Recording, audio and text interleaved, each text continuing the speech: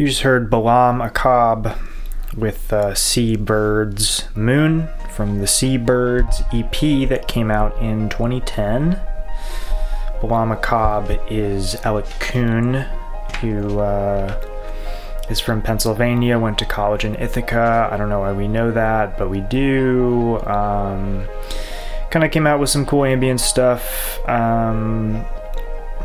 Kind of putting some stuff out on Triangle, which was, I guess, Clams Casino's label. I haven't thought about Clams Casino since like the beginning of college, but there's also a bunch of Witch House artists on that label. Remember Witch House? What a weird time that was. Like White Ring and Crimes with 3 instead of an E, and then there was the one that was just a bunch of O's.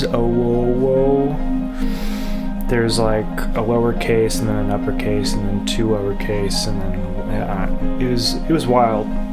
A wild time.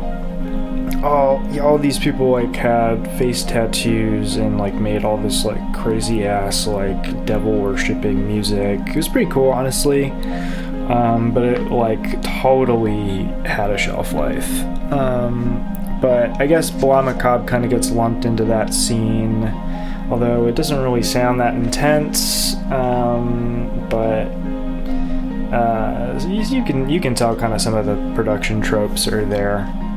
That are kind of similar. Anyway, you also heard some Black Moth Super Rainbow. It was Twin of Myself, which came off of Extra Flavor, which is some extra tunes from the Dandelion Gum sessions that happened in 2007, but this was released in 2011.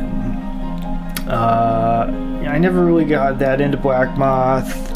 Bunch of my friends in college loved them.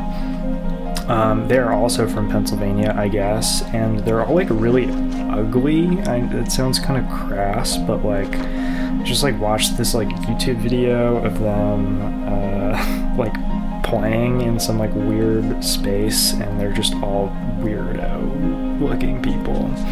It's kind of funny. Anyway, you also heard Sherveo with Mellows from the album of the same name, which came out in 1973. I'm not a prog rock guy.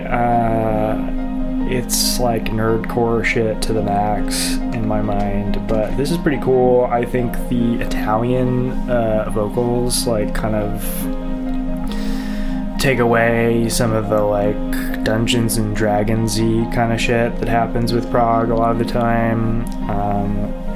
And there's a lot of cool playing on here. Lots of like cool like saxophone, electric guitar harmonies, and like lots of flute. And it just sounds nice. I don't know. It's the album goes in a lot of crazy directions, but it's really good.